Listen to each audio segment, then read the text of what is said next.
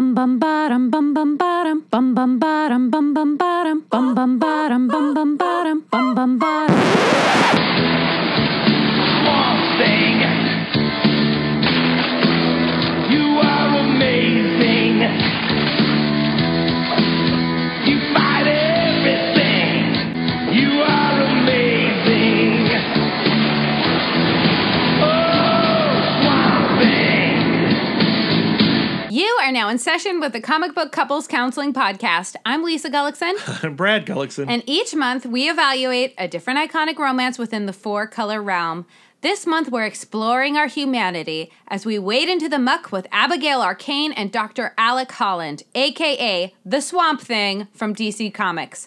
And we're applying Common's Let Love Have the Last Word to their relationship woes. Lisa, I gotta say, I'm really impressed that you were able to keep a straight face with that intro, having just come off of the most awesome theme song from the 90s. Two things. Yeah. I am the consummate professional, so Yes, of you course I can keep a straight face at all times.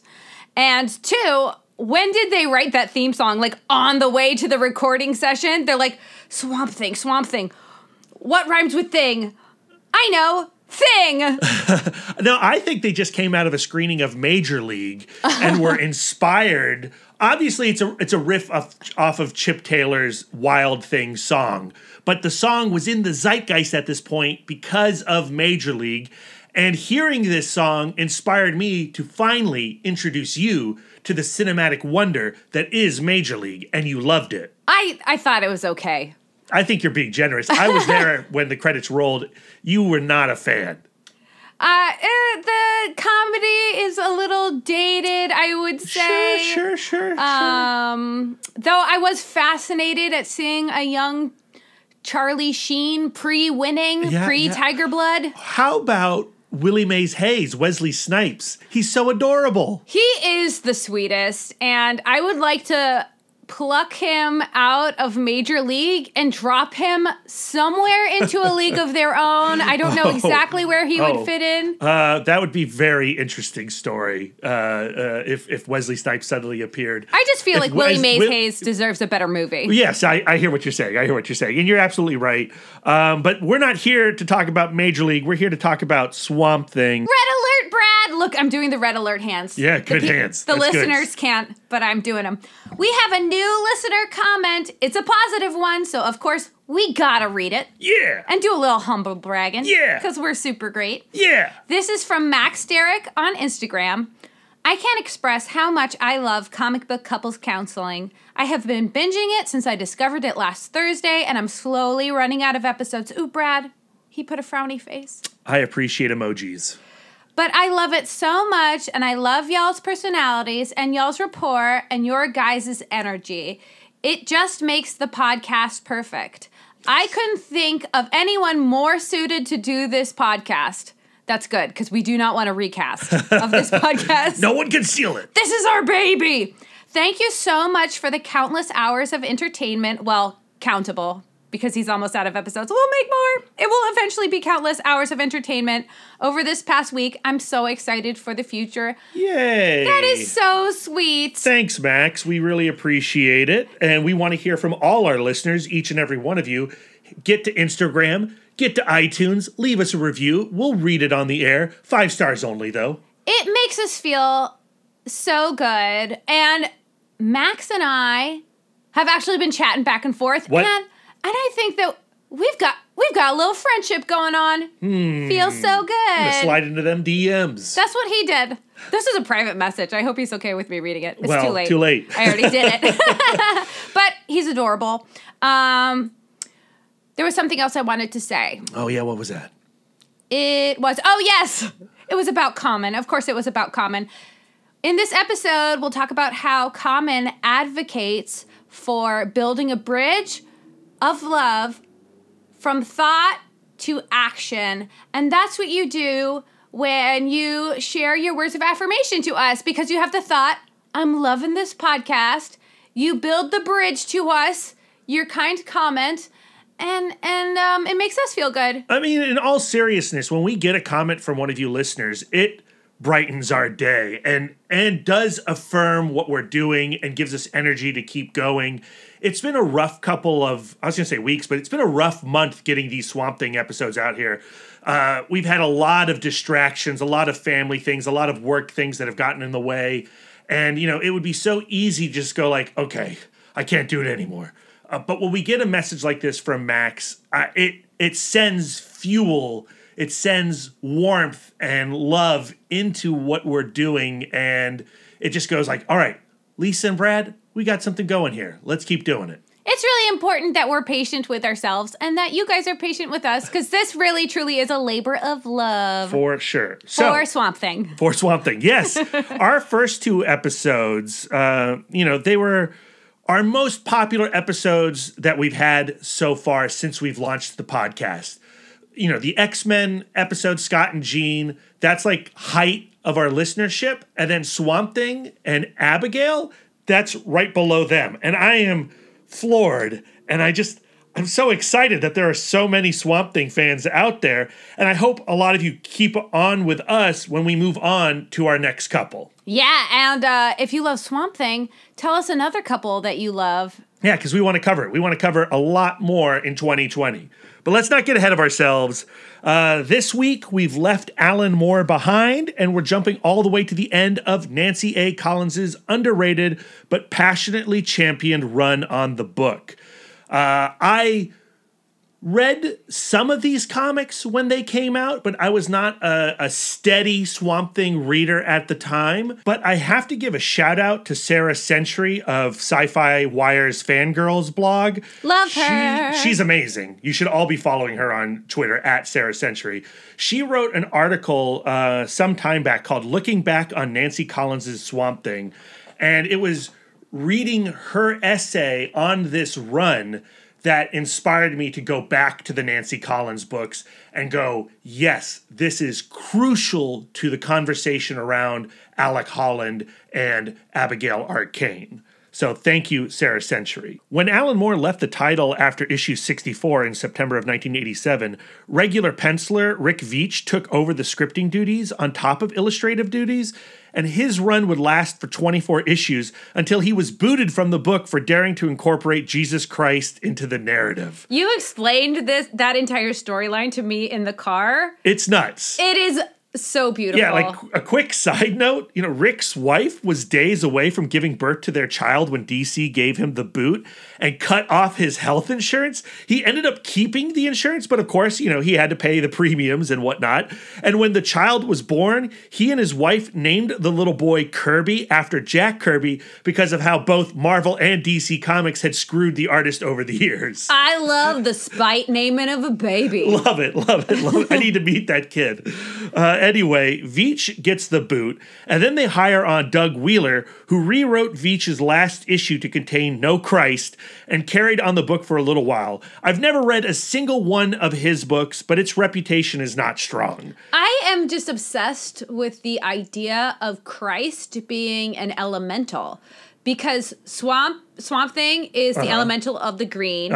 We learned that Animal Man is an elemental of like fauna of animals. Yeah, and so, not fauna, but of animals, yeah.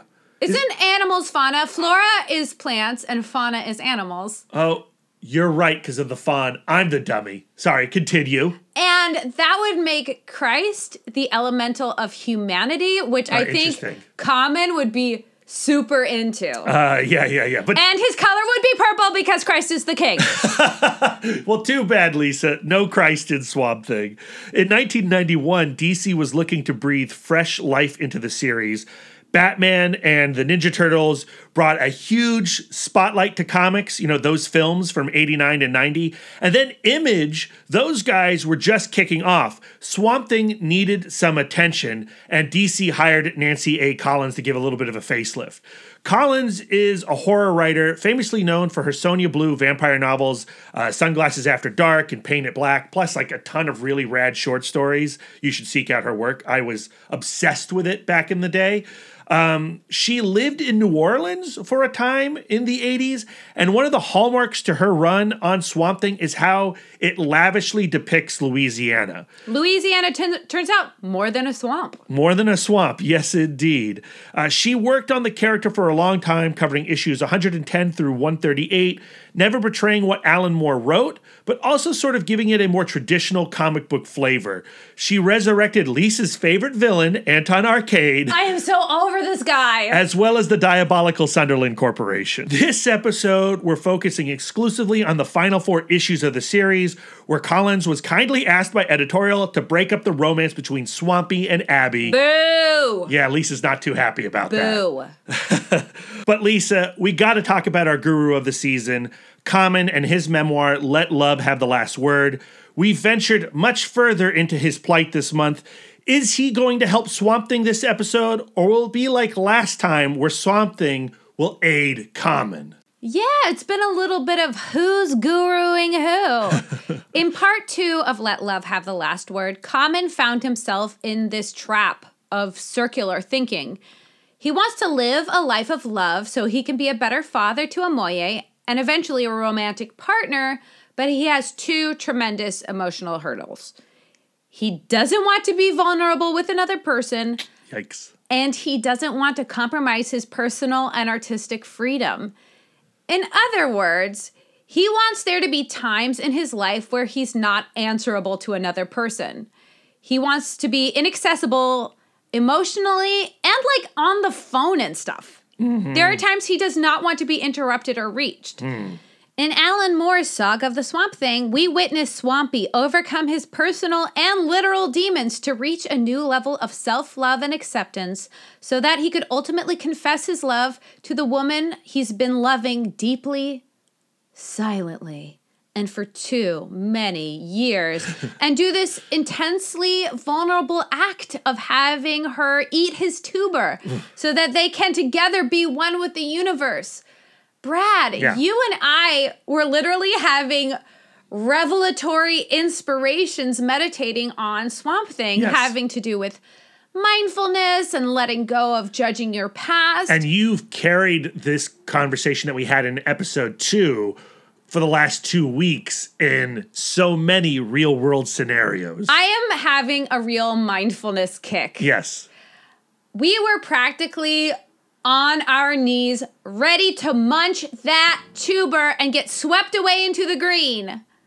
This week, in part 3, Common isn't exactly dishing out the solutions, but he is actively seeking answers from outside himself, which I think is huge for him. And I think goes well into what happens between Swampy and Abby in this storyline. Ooh, interesting. We need to talk about that, but I think I agree with you. All right. In 2012, Common starts speaking with a therapist named Susan, who starts to put names to some of his issues so that he can acknowledge them, navigate them, and maybe even overcome them. Who knows? Who knows? Meanwhile, in Nancy Collins' run of The Swamp Thing, our beloved monster is neck deep in an emotional quagmire. Right.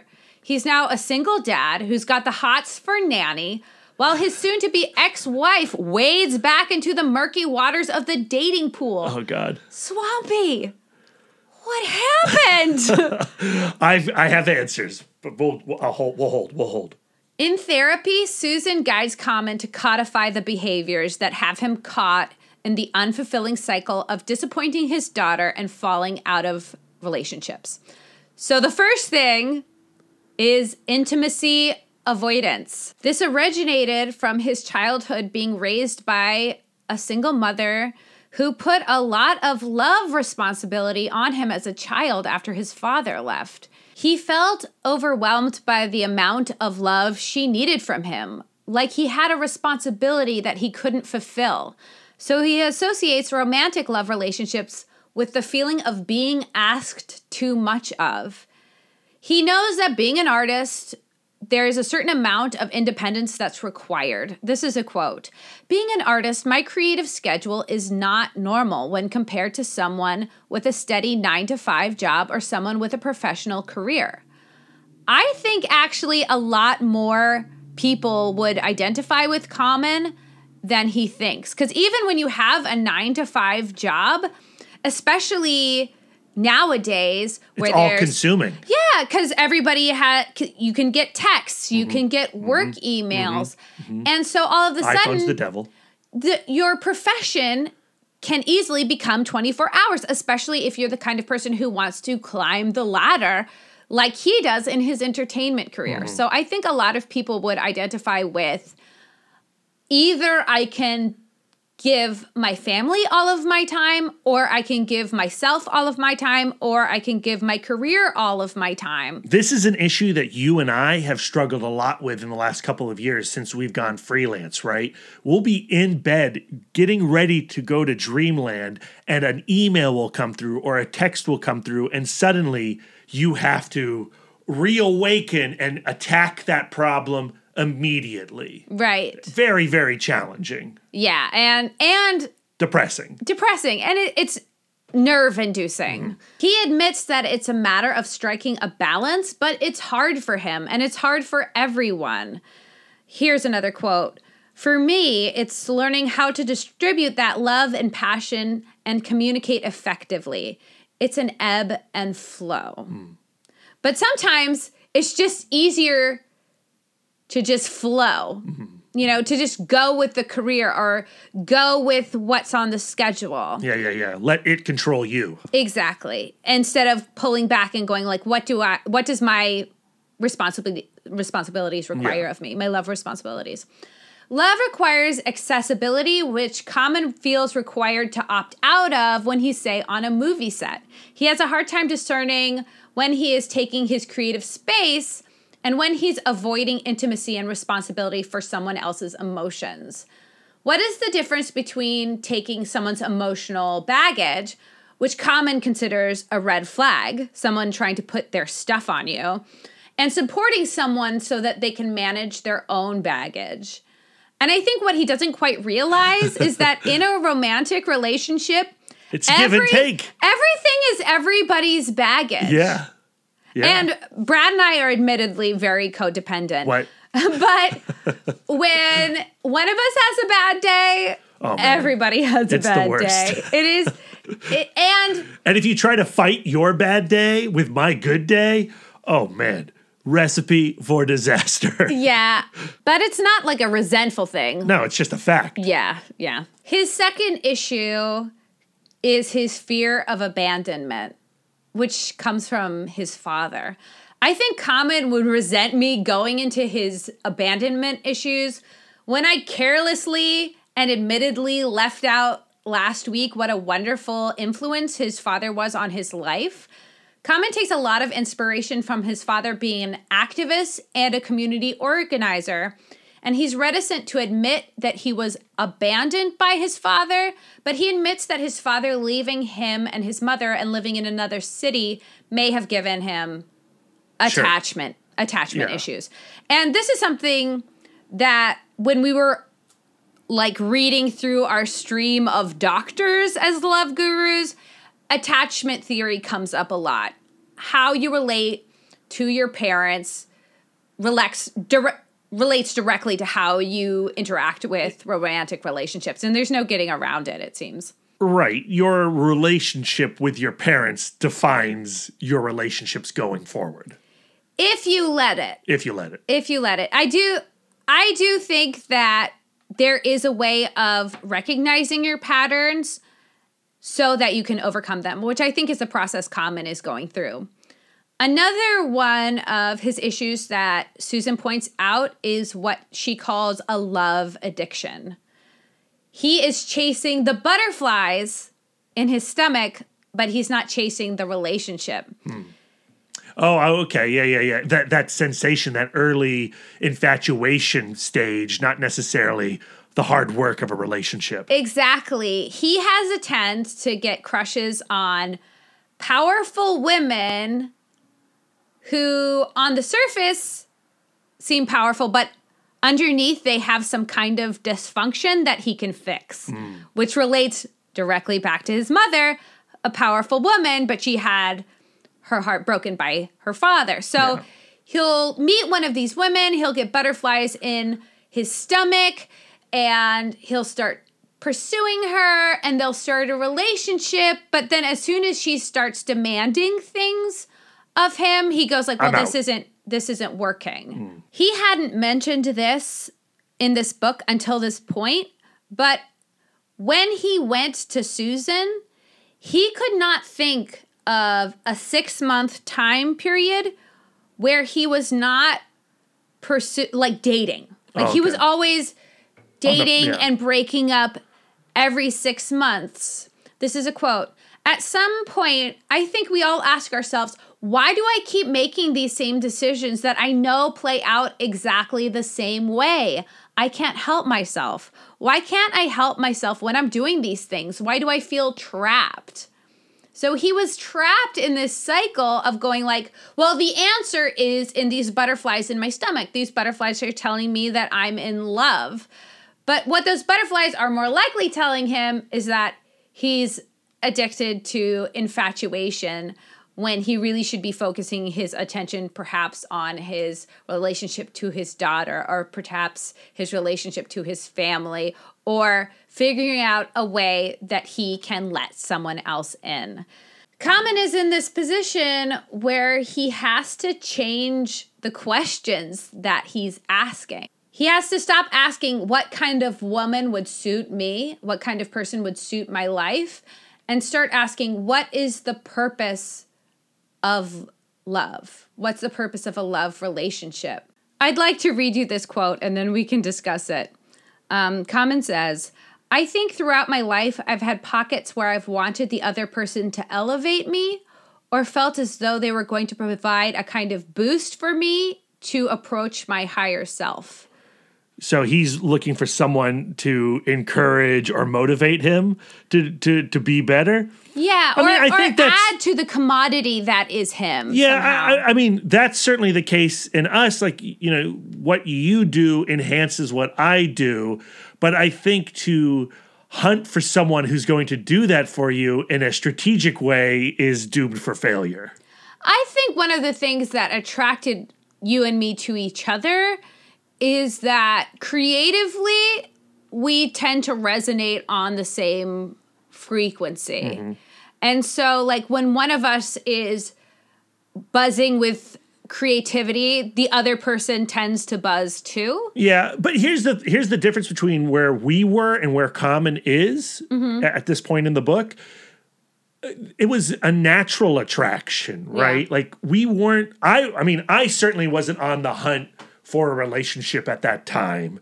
And then I bumped into you and suddenly I was like, oh, what's this now? I just invited you on the let's get in a relationship train and you're like, oh, okay, but I think you would say the same thing. It wasn't like when we got together, you were looking for a new boyfriend. I hate to break it to you, I was always looking for a new boyfriend. And I was Weren't you in a relationship when we started dating? I was not in a relationship. I was dating somebody else. I was dating somebody else. And I was talking to my sister on the phone about this literally today. But I am very lucky that I met you when I did, because I was ready to settle down with anybody. It didn't matter who I was dating. It didn't matter who I was dating. I was always ride or die because I thought. But you were going to settle with whoever the next guy was. Exactly, because I thought that was the right thing to do. Like you're dating someone, you should be with that person forever, no matter who that trash bag floating down the street is. Okay. And the fact that I met you. And I was lucky that the other people I had dated before you were not the settle down with anybody types. Yeah, they were all trash bags. Because they were all trash bags.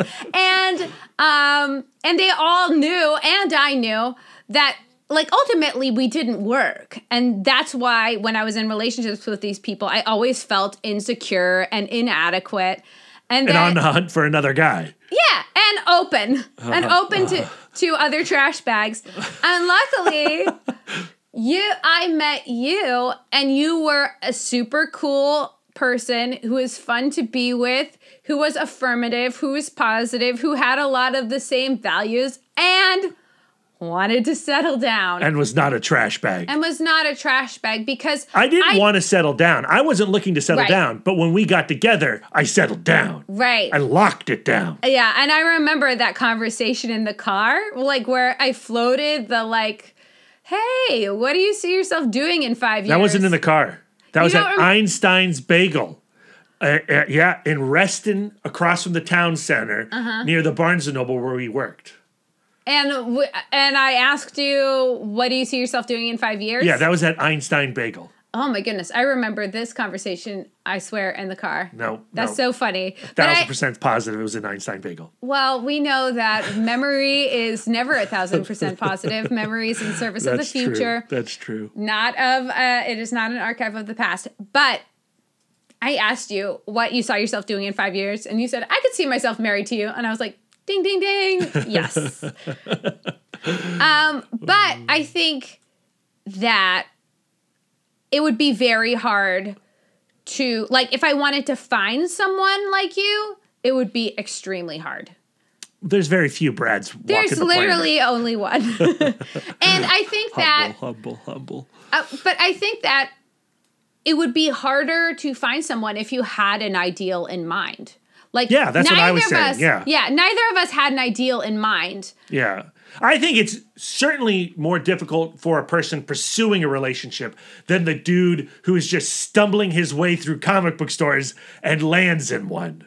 You did not find me in a comic book No, store. but I mean, I was stumbling through life, which is Yeah. a series of comic book stores. So that's my metaphor. Early in our relationship, I was so afraid you would find a pretty girl in a comic book store and leave me. Yeah, it was you like one still of my, are. You still bring that up. I'm I never going to do. leave you for another nerd girl because you are the ultimate nerd girl. Aw, thank you. All right. Where were we? I have no idea. We got to get this podcast back on track. Okay, for Common, he ultimately decides that finding his higher self is not something he's going to be able to do through a romantic relationship, but rather it's ultimately going to be God's work.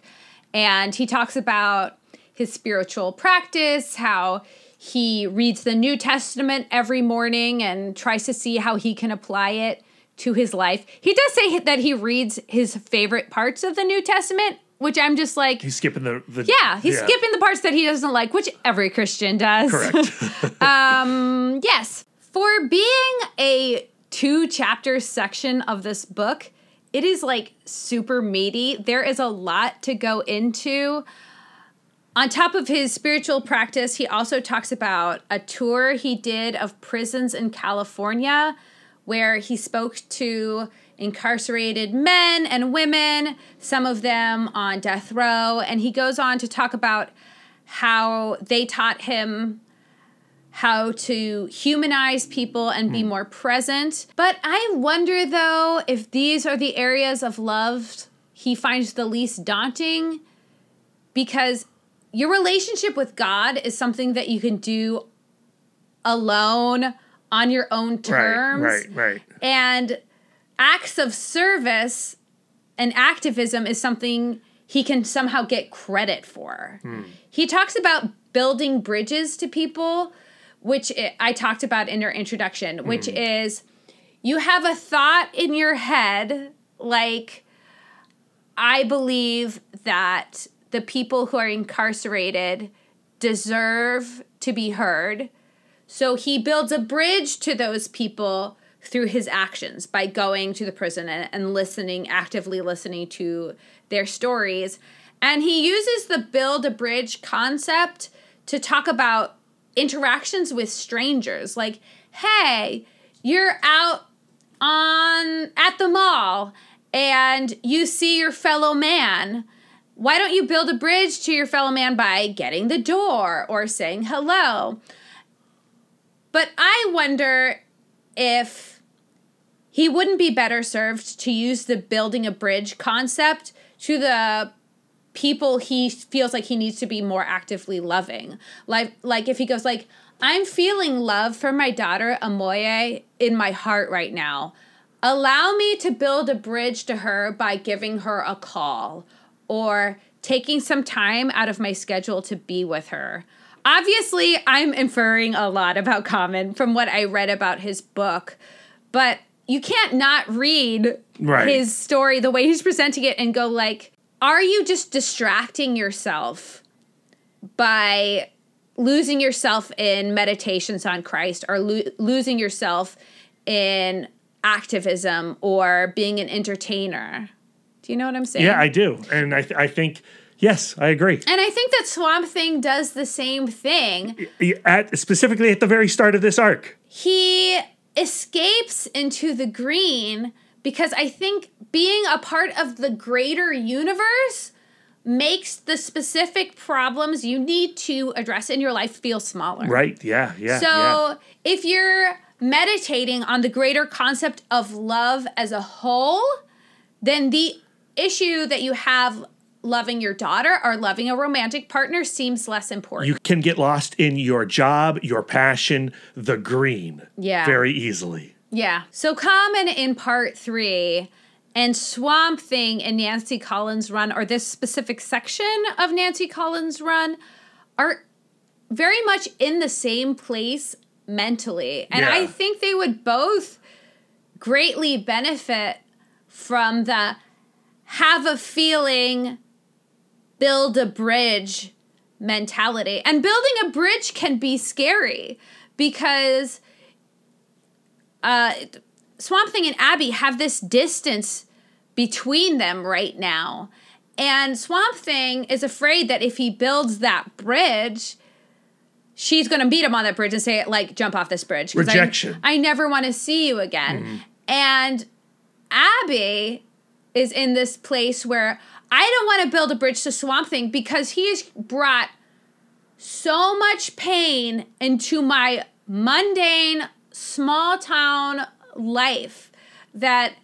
Well, he's ruined my life. If you think about where Abby is at the beginning of this book versus where she was when we met her on the base of that mountain. Yeah, back in the Len Wein Wrightson run. Giving a little kid a lollipop and have a nice day. Yeah, Swamp Thing ruined her life.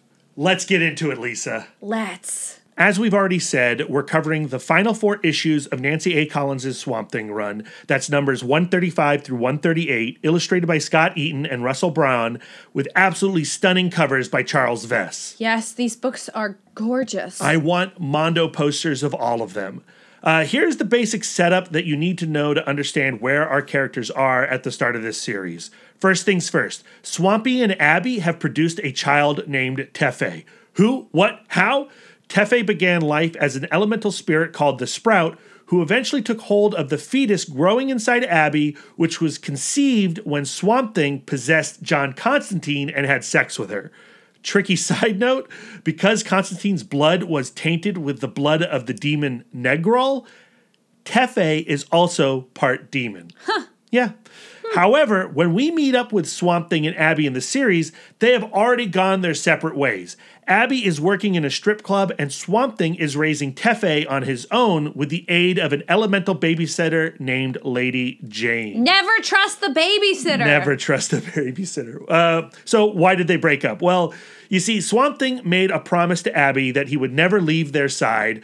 Of course, he breaks that promise in secret, because he creates a Swamp Thing double to be with her while he's off gallivanting around the globe and in the green. Oh my goodness. When he returns, he has to battle the double and kill it.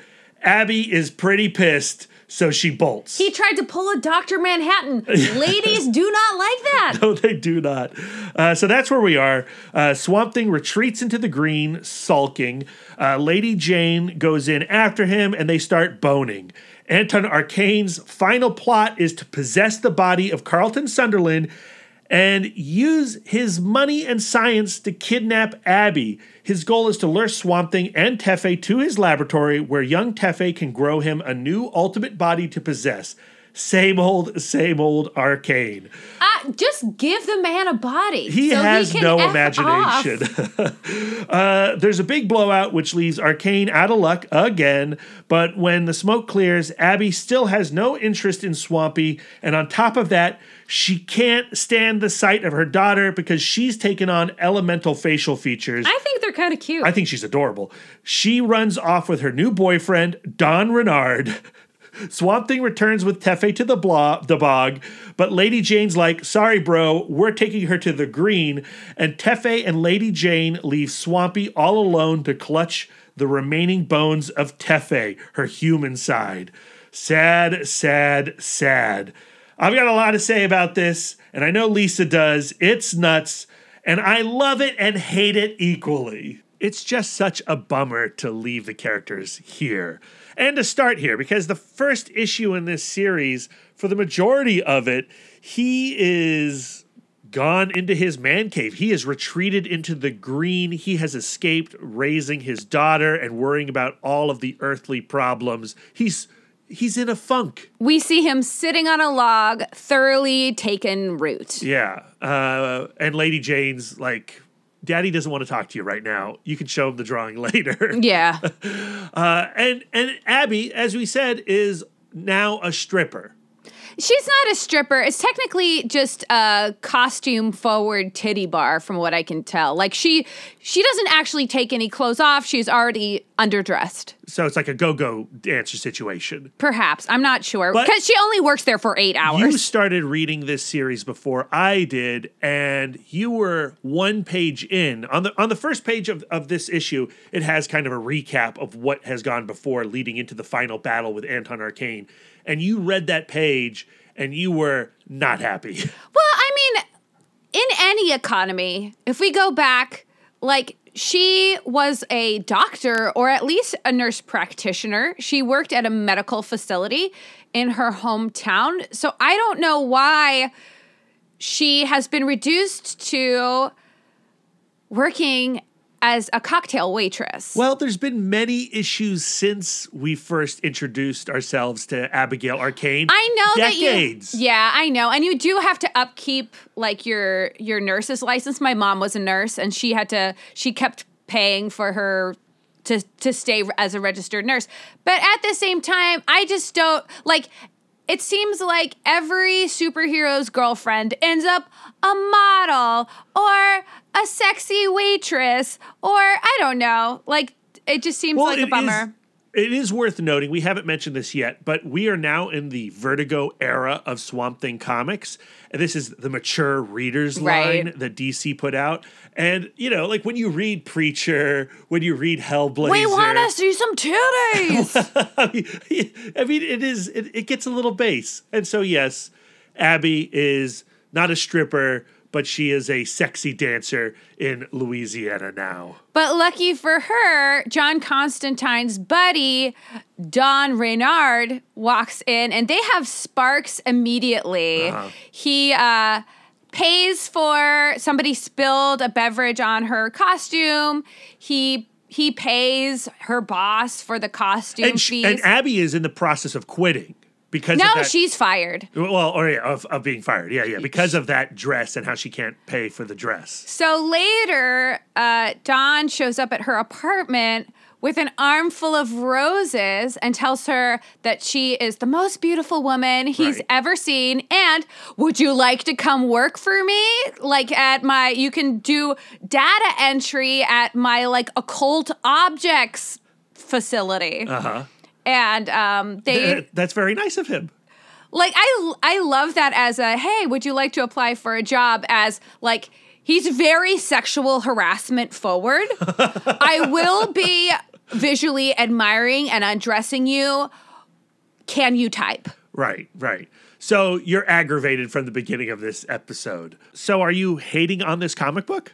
Hell no. I love these characters.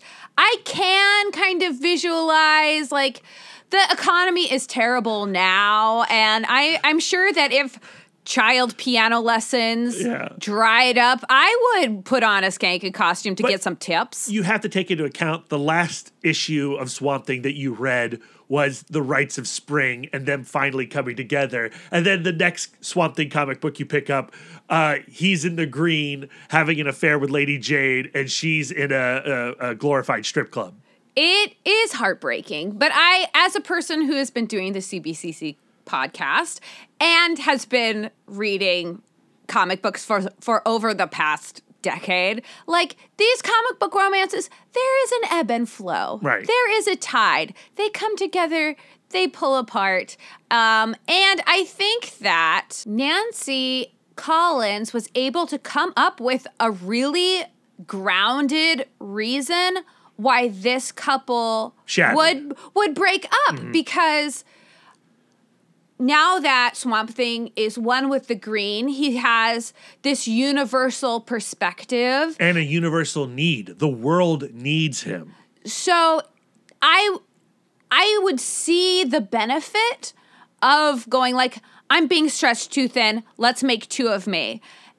And I would understand why Abby would go like, I don't want your clone. I am the mother of your child. I am the love of your life. I need you present, and I need you here. So I think in terms of superhero breakups, this one makes sense in my heart. But it is hurtful. Yeah, I like... I want my couples, once we've gone through all of the rigmarole of finally getting these two together, the fact that they are apart tears me. Yeah, it tears me. And then, the next issue where Lady Jane follows Swamp Thing into the green because he is not communicating with Tefe, and almost immediately they couple in a romantic sexual way, at least how it's interpreted through the green, right? And Swamp Thing experiencing this physical love in this fashion, it's not like what he had with Abby. And it is tremendously, astonishingly satisfying sexually for him. Yes. And that hurts if you love this couple. Especially with the tuber scene in Alan Moore's comic being so epic. Yeah, and the Stephen Bissett, John Totleben art is unreal. There's nothing like that sequence really in any comics. And so to see Lady Jane's sexual encounter depicted in this fashion, and Swamp Thing's going, well, this is unlike anything I've ever had. But you're going, well, Rites of Spring is an iconic moment, and I like what's happening here, but it's no Rites of Spring. Right. Well, in a way, with Alan Moore's tuber scene, sex scene, green sex scene, green sex, that sounds weird. Very Kirky. It's a loss of virginity for both of them, because even though Abby had a husband before, had Matt before, she never had this kind of experience. And this was a first time for her. And this was like, he, on his own, invented sex in the green. Yeah. Like, he didn't know anybody else who communed with the green, and he's like, maybe this is the thing that you do. I'm not sure.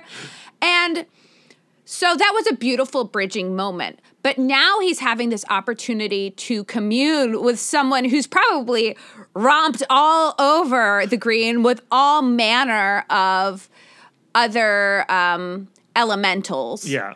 And he's getting to experience sex with someone who is infinitely more versed than he is. What I love about this sex sequence is how it affects our planet and the people on the planet, right? So we hop all over the globe and we see Lady Jane and Swampy popping out through the trees, popping out through the grapes that are being squished in Italy. Like, it is a momentous moment in its own right, and it affects the outside world. Yeah. But he never once goes like, this is a betrayal of my love of Abby. Like, he has a complete separation between... He's being very logical. Yeah, I don't know. Like, maybe it's part of what's left over of his Alec Holland memories of like, well, this isn't technically cheating on my wife because this isn't P and V regular human being sex. I don't know. But I do think I do think that this is an interesting juxtaposition of what's going on with Abby and her now looking to date and dating Dawn. Yeah. Because here we have Swamp Thing going like, I'm not looking for love, but I am going to enjoy this sexual experience. And her going like, I'm not going to start sleeping around, but I do want to date. I do want to open up the possibilities of another relationship. Exactly. So I think that this is a parallel that we've seen in media before. This idea of men want sex and they can have sex devoid of love, and women want love. Yeah. But they don't necessarily need sex, which we know is completely not true. But I think it's interesting how these two things are being used as more or less emotional equivalents. This is a sign where they're both in one way or another moving on. Yeah, meanwhile, Tefe just wants to show her dad a drawing, right? And he won't get out of his funk to talk to her. But the moment John Constantine shows up later on in the series, he like comes right up. What? Abby's been taken? Dude, your daughter. But I like maybe because the daughter was like 5 minutes in. She's like, knock, knock, knock. Hey, Dad, nobody's watching me. Yeah. And Swampy and Lady Jane have climaxed, you're saying? I'm guessing a few times. Okay. And so maybe he's a little tired. Maybe he's like ready to come out. John Constantine happened to pop in during his refractory period or something. I don't know. Oh, boy. But while Swamp Thing is having this no string attached, emotionless, but highly sexually satisfying frolic in the green, Abby is just bringing all kinds of baggage to her first official date with Dawn, which we know Common would not approve of. Don't put your baggage on top of your romantic partner. So he comes to pick her up. He brings her flowers again. And let me say to any of you who want to bring old school chivalry back to dating, don't bring fresh cut flowers to a date if you guys are going out. Okay, so it's okay to do it on the second time. It's okay to bring flowers if you guys are having a night in. Maybe one of you's cooking dinner. You're going to watch Netflix and chill. Then it's nice to bring flowers because you guys are going inside. You can put them in some water. Where if you're going out on a date and you have fresh cut flowers, there is in the back of the flower receiver's mind, there is a ticking time bomb now because you want to leave and go on that date, make your reservation, but if she just throws those flowers on the credenza, by the time they come back, they're going to be wilted. So you're essentially giving someone either a chore or something they're going to throw out later. How do you think Abby feels about flowers, considering her connection to the green? I did not even put that together. Aren't flowers corpses? If I was an elemental, I would totally use those flowers to spy on their date. I'd be behind a petal just peeking out. But the flowers are dead. They've been severed, right? They've been severed from the green. But in this very series, we see Swamp Thing come out of a wooden wall. So I figure if you can come out of a wooden wall, you can peek behind a petal during a date. Yeah. But anyway, they go to this fancy restaurant, which Abby is completely unclassy about, by the way. She looks at the menu and the first thing she is like, I know you're a fancy objects to art dealer, but can you afford this? And he's like, hell yeah, I can. Like, look at this wallet. It is my dick. Boom. It's a classic dude move. I took you to Cheesecake Factory. You did. It was I got a personal pan pizza and it was personal. I didn't share it. And I could afford it. Yeah, you could. And so just moments into their date, paparazzi shows up, starts asking her questions about her involvement in the disappearance of Representative Benjamin Barron. Yeah, I don't know anything about this. Apparently, Swamp Thing was running for governor at a time. I'm not sure. I'm not sure. And there was some kind of vegetable freak out. Yeah. Meanwhile, like, Dawn has no idea who her ex-husband is, which I think is kind of uncool of Constantine, because, like, that's his buddy. Like, when you bring up, like, hey, that girl you're interested in, she's got this, like, crazy ex-husband and, like, the likes of which you've never seen. Yeah, but he's also maintaining a relationship with Swamp Thing. You know, he needs Swamp Thing to do things, so he can't, like, rat the First dude and out. foremost, a professional. Yeah, But and a wingman. She gets upset. They end up just going home, but as she's getting dropped off, Dawn is like, well, you know, we'll have a better date next time. And she's like, yeah, next time. And he goes in for smoochies, kind of like, you know, like, you've had a 20-minute date, like, but she's receptive. But then, knock, knock, knock, cop shows up. You're under arrest for the homicide of Representative Barron. But then Polygon murders that Polygon. cop. Yeah. And now Abby is kidnapped. Yeah. Anton is in the body of General Sunderland. He is back to his old deeds, and he's going to use Abby to get to Swampy, to get to Teffy. I think it's really sweet of Don that this is not at all a red flag for him. He's like, we've gone on nearly a date. I've offered her a job and nearly went on a date, and I'm going to... I want to continue this relationship. Yeah, I'm 100% in. I'm completely falling in love. I'm going to call up Constantine. All right. Anton Arcane escaped from hell, living inside General Sunderland, using Sunderland's money and influence to kidnap Abby and his poor daughter, Constance. Yeah, I mean, Common and she would have a lot to talk about when it comes to daddy issues. Yeah. Because she is she took over the Sunderland Corporation after the death of her father. It's a tremendous responsibility. She never felt like when he was alive, she lived up to his expectations. So she is seeing the resurrection of her deceased daughter of her deceased dad as a second chance. Yeah. And it's so tough because even the second time around, he is a real D-bag. Yeah. Not fun, not cooperative, hitting her in the face often.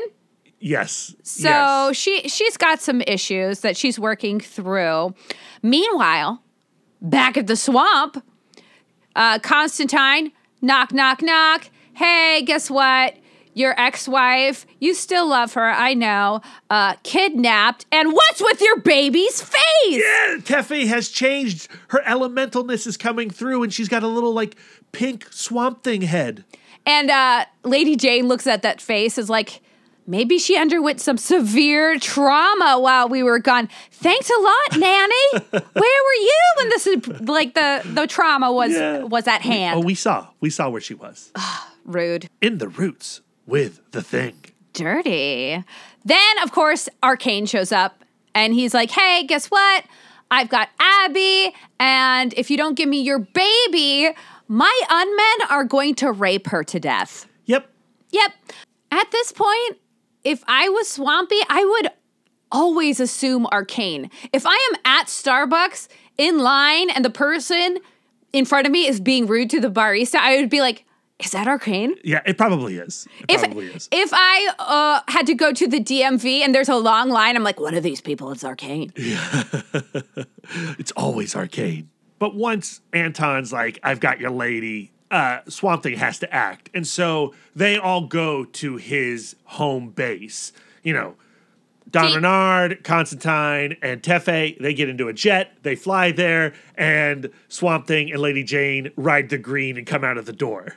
It's time for a showdown. That's right. And Arcane is like, give me the baby. And Swampy is like, no baby until I see Abby. Oh, yeah. And then there's just a little like light chit chat. And Arcane is like, so Swamp Thing, what's it like being back at the cradle of your rebirth? And I find how Swamp Thing answers very interesting because he says it is just a place. Yeah. Nothing more. I think that shows a tremendous amount of personal growth. Do you think that's growth and not just lying?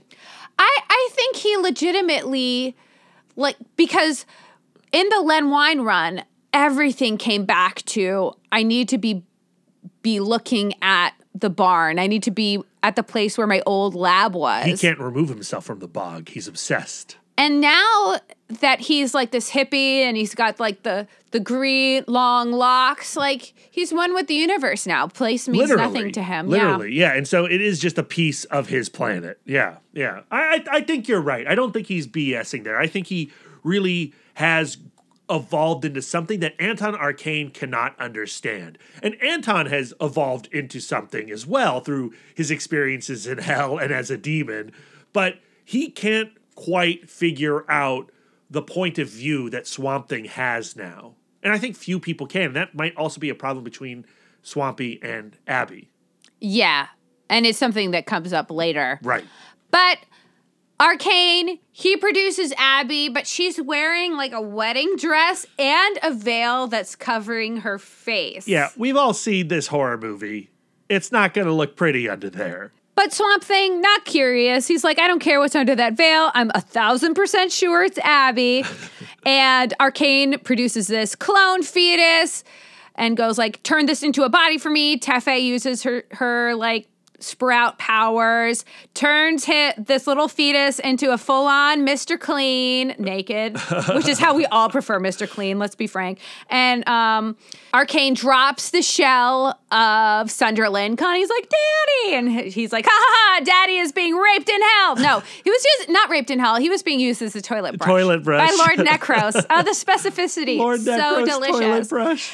And so he goes into the Mr. Clean body, which has super strength, battle. Swamp Thing and his team win.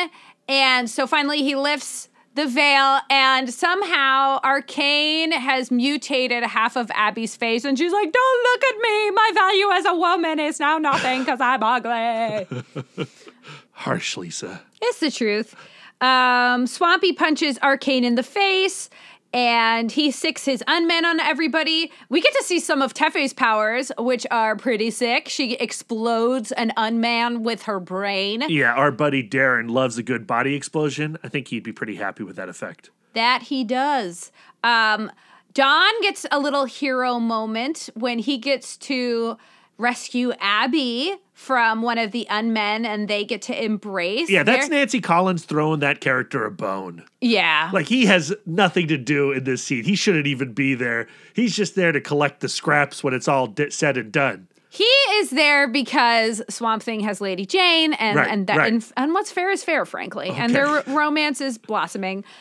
Connie has Sunderland's head, and she's just talking to her dad's head. It's she's so ruined. sad. She's ruined forever. But she plans to show them all, so we'll see her in the future. My favorite moment, of course, comes at the end. Oh, yes. When Swamp Thing is filled with insects by Arcane. Like, he puts his little demon bugs inside him. And we think that our hero has been bested. Yeah, but we know that's not true because we've seen Swamp Thing regrow from many things. Mm-hmm. But what's brilliant about this regrowth is that Tefe allows Swamp Thing to regrow from inside Anton's clone body. So good. And he just goes apart. Yes. I mean, like, that's a great Swamp Thing victory. And then we get to see Arcane's true form, which is the face that we're used to seeing with the crazy insect eyes. Yeah, and the but then he has body. like a cockroach. Oh, yeah. It's so gross. And but so kind of cute. So Arcane tries to go into Constantine, but Constantine is too strong,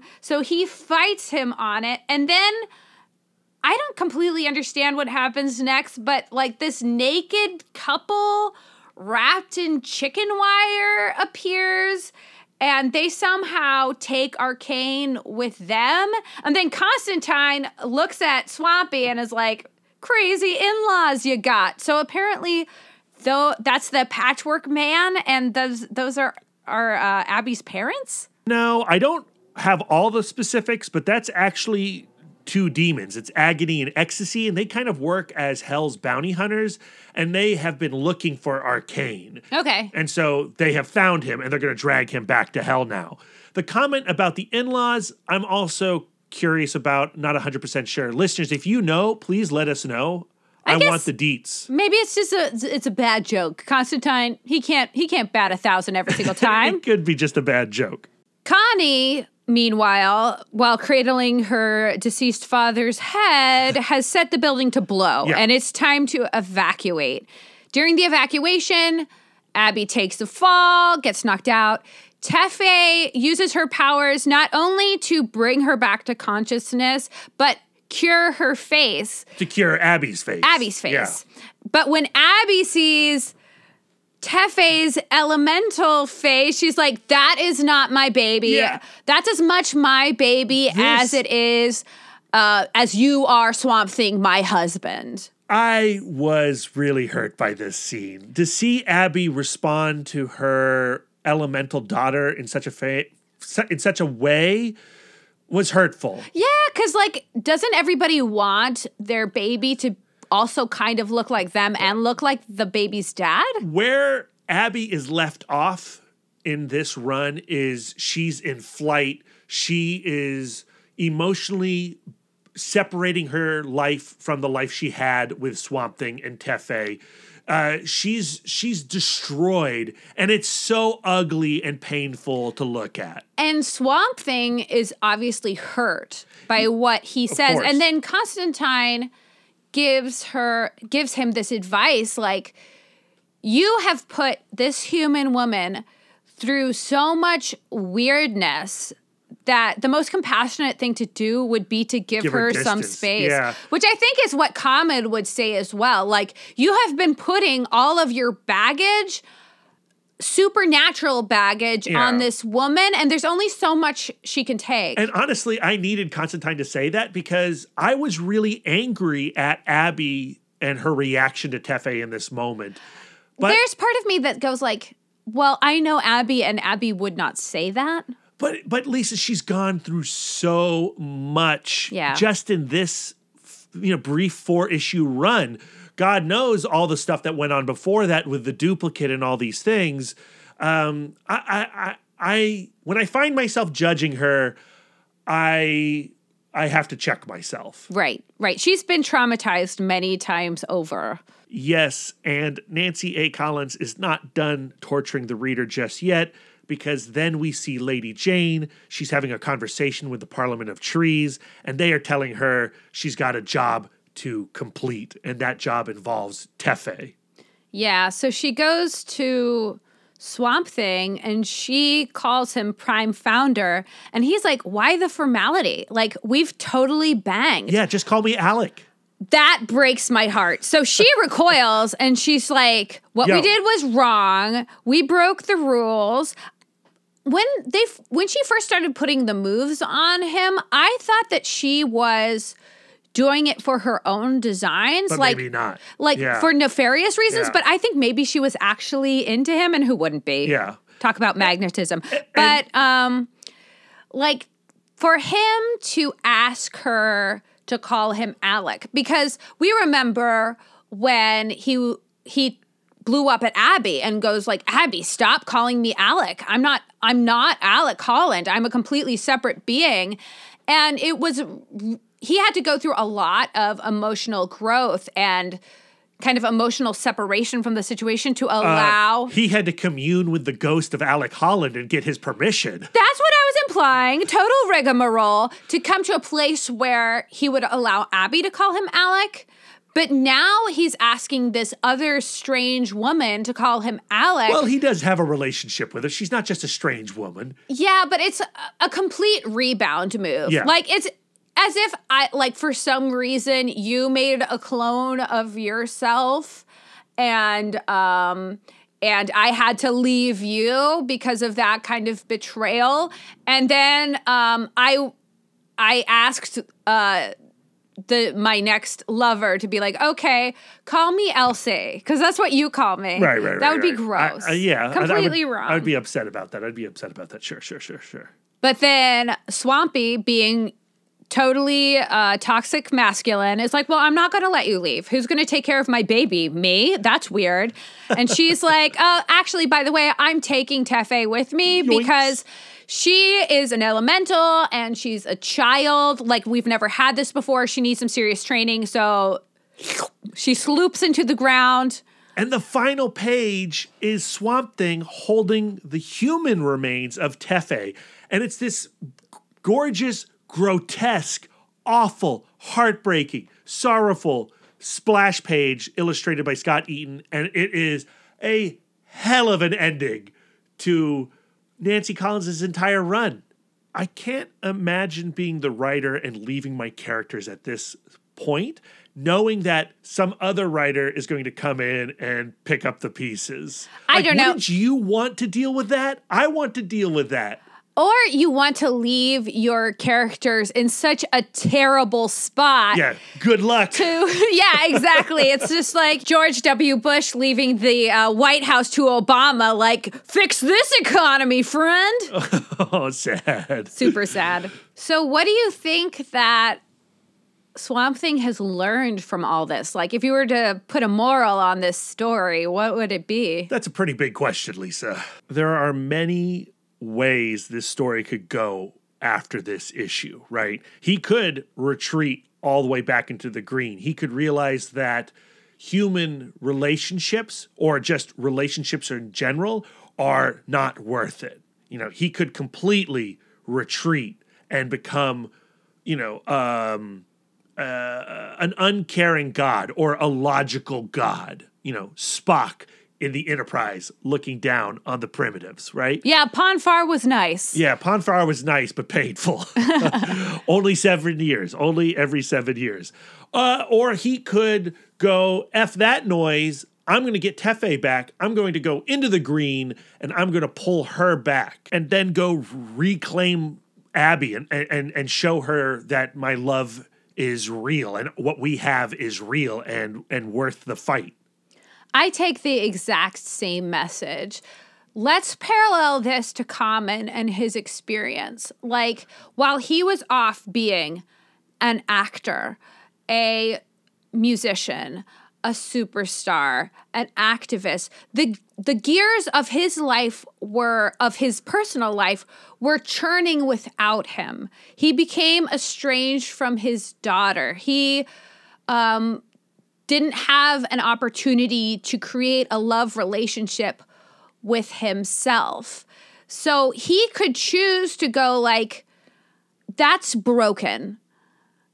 I'm just going to continue being a superstar and just go like, I am too big for the smallness of life, right? Or he can go like, I need to reprioritize and go like, what is closest to me? What is dearest to me, like my daughter, like finding a relationship and taking care of a family situation is going to be my first priority. And everything else is going to have to balance with that. It's that idea of finding balance. And for Swamp Thing, I think either choice is valid. Mm-hmm. If he goes, being an elemental is a tremendous responsibility. I need to become like a monk and remove myself from these very human tendencies and needs. I think that would be valid. And if he went, I want Tefe to have a human life like I did as Alec Holland. I want my love of Abby back. That was important to me. I think that would also be a valid thing to do. Yeah. But balance is hard. It's hard for Common. It's hard for Swamp Thing. It's hard for the Gullicksons. And it's hard for DC Comics, right? Because we know that as Nancy Collins was wrapping up her run, that she was asked to separate Abby and Swampy. And my feeling and my memory is that after this issue, Abigail Arcane is absent for a good long time. Shame, because she's such a cool character. Yeah. Well, she'll be back. Yeah. But before we get to our next storyline, Lisa, just applying what we have talked about today about Common and Swamp Thing and Abby and Don Renard and Tefe and Lady Jade, what are you pulling from this week's storyline to apply to your own relationship with me? From Swamp Thing's story, I think what I take is, while I'm taking part in escapist behaviors, like well, I'm just going to listen to a podcast and scroll through Facebook and play Diner Dash on my phone. Life is happening without me. Whatever situation that I am escaping is progressing on its own. And when I come back from that escapism, my issues will be compounded. So it's escapist behavior sometimes is necessary. You just need that mental reset. But it's about balance, isn't it? We've talked about escapism and retreating into the man cave on this podcast in the past, because that is a behavior that I do when I get upset, when I'm frustrated, whether it's with you or with family or with work or whatever. I do retreat. I go into the green and I spend time thinking about my frustration and my anger. I brood. But when you come out of the brood and you're in a much better mental space, I've been outside of the brood. Suffering. Suffering and coming up with my argument. So you've found this even-tempered place, and I'm like, well, while you were off brooding, here's the argument I constructed against your behavior or whatever. Which is, I mean, I think that we would both be better served to try to resolve the problem as best we can if it's pressing. Well, we do. You know, one of our rules is that we never go to bed angry. And so we tend to, even if we have an argument late at night and I go off and I brood in the office for a little while, or I go drive the car around, we do come together and have a conversation. Yeah. And even when we are desperately not wanting to have the conversation, the other one will eventually needle the other person to have it. And I think that conversation is essential. And that is what kind of happens at the end of this arc between Swamp Thing and Abby, even if they do go their separate ways. I don't know. Like, Constantine is like, Abby needs her space. And Swamp Thing is like, I will give her that. Well, yeah, okay. So they break, and maybe they will then needle each other at some point. I don't know. Like there's no way to tell. From this point in the story, we have no idea what's going to happen. I'm trying to connect them to us, and I guess we that's a fallacy. We function way better than Swampy and Abby, and that's not hard because clearly I guess that's a good thing. So is there anything from our common conversation that you think you would like to apply to our relationship, or you would give as advice to others? I think what's interesting about the common conversation is how he is on the hunt to find the right person. And we talked about this earlier on in the episode, and that's never been my way, and that wasn't my way when we met. And I would like to talk to Common, and maybe you're going to answer these questions next week when we finish the book, but I would encourage him to be a little more open and free form in his pursuit of romance. Yeah, just kind of be open to love, not necessarily going like, I need a partner and I need a partner now. Yeah, and these are the techniques I'm going to use to snatch one. Yeah. Yeah. To me, I think the number one thing I'm taking away from Let Love Have the Last Word is the building a bridge concept. Like, if I feel a loving impulse in my heart, like one of my nephews, Max, his birthday is coming up, and I'm feeling a lot of love for Max. I want to take that feeling I'm having and build a bridge to Max by turning that into action and maybe reaching out to him and asking, hey, what do you want for your birthday? As opposed to going like, okay, I'm just going to take money and stick it in a card, check off that box. Or if I go like, I see we have a lot of people who stand at intersections, homeless people or people who need some quick cash, begging at intersections. I feel compassion in my heart for that person. I should build that bridge. I should turn that compassion into action, roll my window down, give them some cash, give them a kind word, let them know that, hey, we're connected. Yeah. All right. I like that. All right, so that's going to end this week's episode. It was a hell of a shell shock from the Alan Moore Saga of the Swamp Thing era to Nancy Collins' Vertigo era of Swamp Thing, but I enjoyed this ride, and I really enjoyed this conversation, Lisa. Thanks for having it with me. And I feel like even though they're going through a lot of turmoil, those at the heart of those characters, especially Swamp Thing, maybe a little bit less Abby because she is the lady character. She is a sidekick character, so she's less evolved, perhaps. But I think at the core, Swamp Thing is still true. He's still true to himself in the Nancy Collins run as he was in the Len Wein run and the Alan Moore run.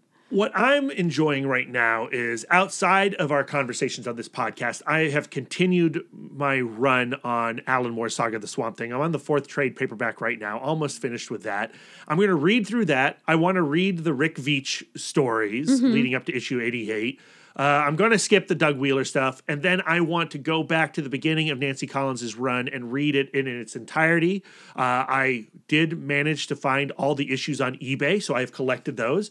But if you don't want to go through the process of hunting for every single Nancy Collins issue, be happy because in April of next year, DC Comics is finally collecting her entire run into one massive omnibus. That is great because this is a run that needs attention. And go read Sarah Century's article for Sci-Fi Fangirls about the Nancy Collins books. It adds a lot of context to this conversation that we've been having on this episode as well. Lisa, next week we're going to finish our conversation on Alec and Abby. And we are going to say goodbye to our guru, Common, and his book, Let Love Have the Last Word. We're going to be reading part 4 of that book. Brad, what issues exactly of Swamp Thing will we be reading? I really struggled with this selection, but I ultimately landed on the idea of covering one of the more recent iterations of the characters as they're seen in the New 52. No, not the Scott Snyder books. I'm talking about the work done by Charles Soule and a bevy of illustrators. We saw a little glimpse of this run during our Aquaman series of episodes, but now we're going to dive full in. And like we did with Nancy Collins, we're jumping to the end of the series with Volume 7 entitled Season's End, which covers issues 35 through 40 of the New 52 era. Sweet. So Lisa. Yes. Enough of this jibber jabber and mucking about in the swamp. Let's end this episode. Where can our listeners send their words of affirmation to you? I am always accepting words of affirmation at Sidewalk Siren on Instagram and Twitter. And you can commit to this podcast by subscribing to us on Podbean, Spotify, and iTunes. And while you're on iTunes, we would love it if you're feeling love in your heart for us. Build that bridge and leave us 5 stars and a super sweet review. It would be greatly appreciated. And then you can also follow us on Instagram and Twitter at CBCC Podcast. Brad! Yes! Where can our listeners send their words of affirmation to you? Oh, it's intense. You can find me at Mouthdork on all social medias. You can email us, cbccpodcast@gmail.com. And like Lisa said, please follow us on Twitter right now. We are unleashing the CBCC Holiday Gift Guide. I love this thing. Lisa loves this thing. It's been so much fun recommending our favorite comics, our favorite toys, our favorite action figures, our favorite music, our favorite DVDs.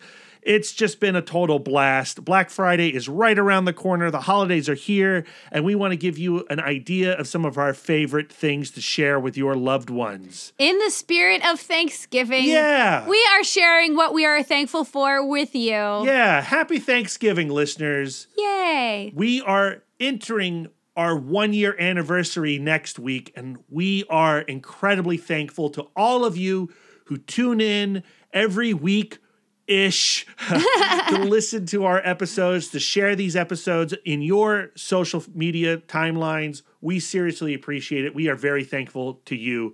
Thank you, thank you, thank you. And Brad. Yeah. I'm thankful for you. And I'm thankful for you, Lisa. Oh. All right. Until next time, guys, keep your love tank full. And your psychic rapport open.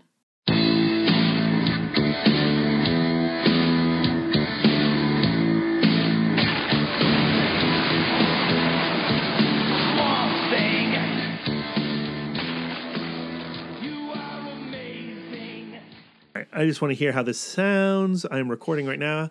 So we're going to be talking about that. And then Yeah. we're going to be talking about that. Yep. You could have done while I was saying all of those things, know. you could have done the There's audio check. As we have established, I suck.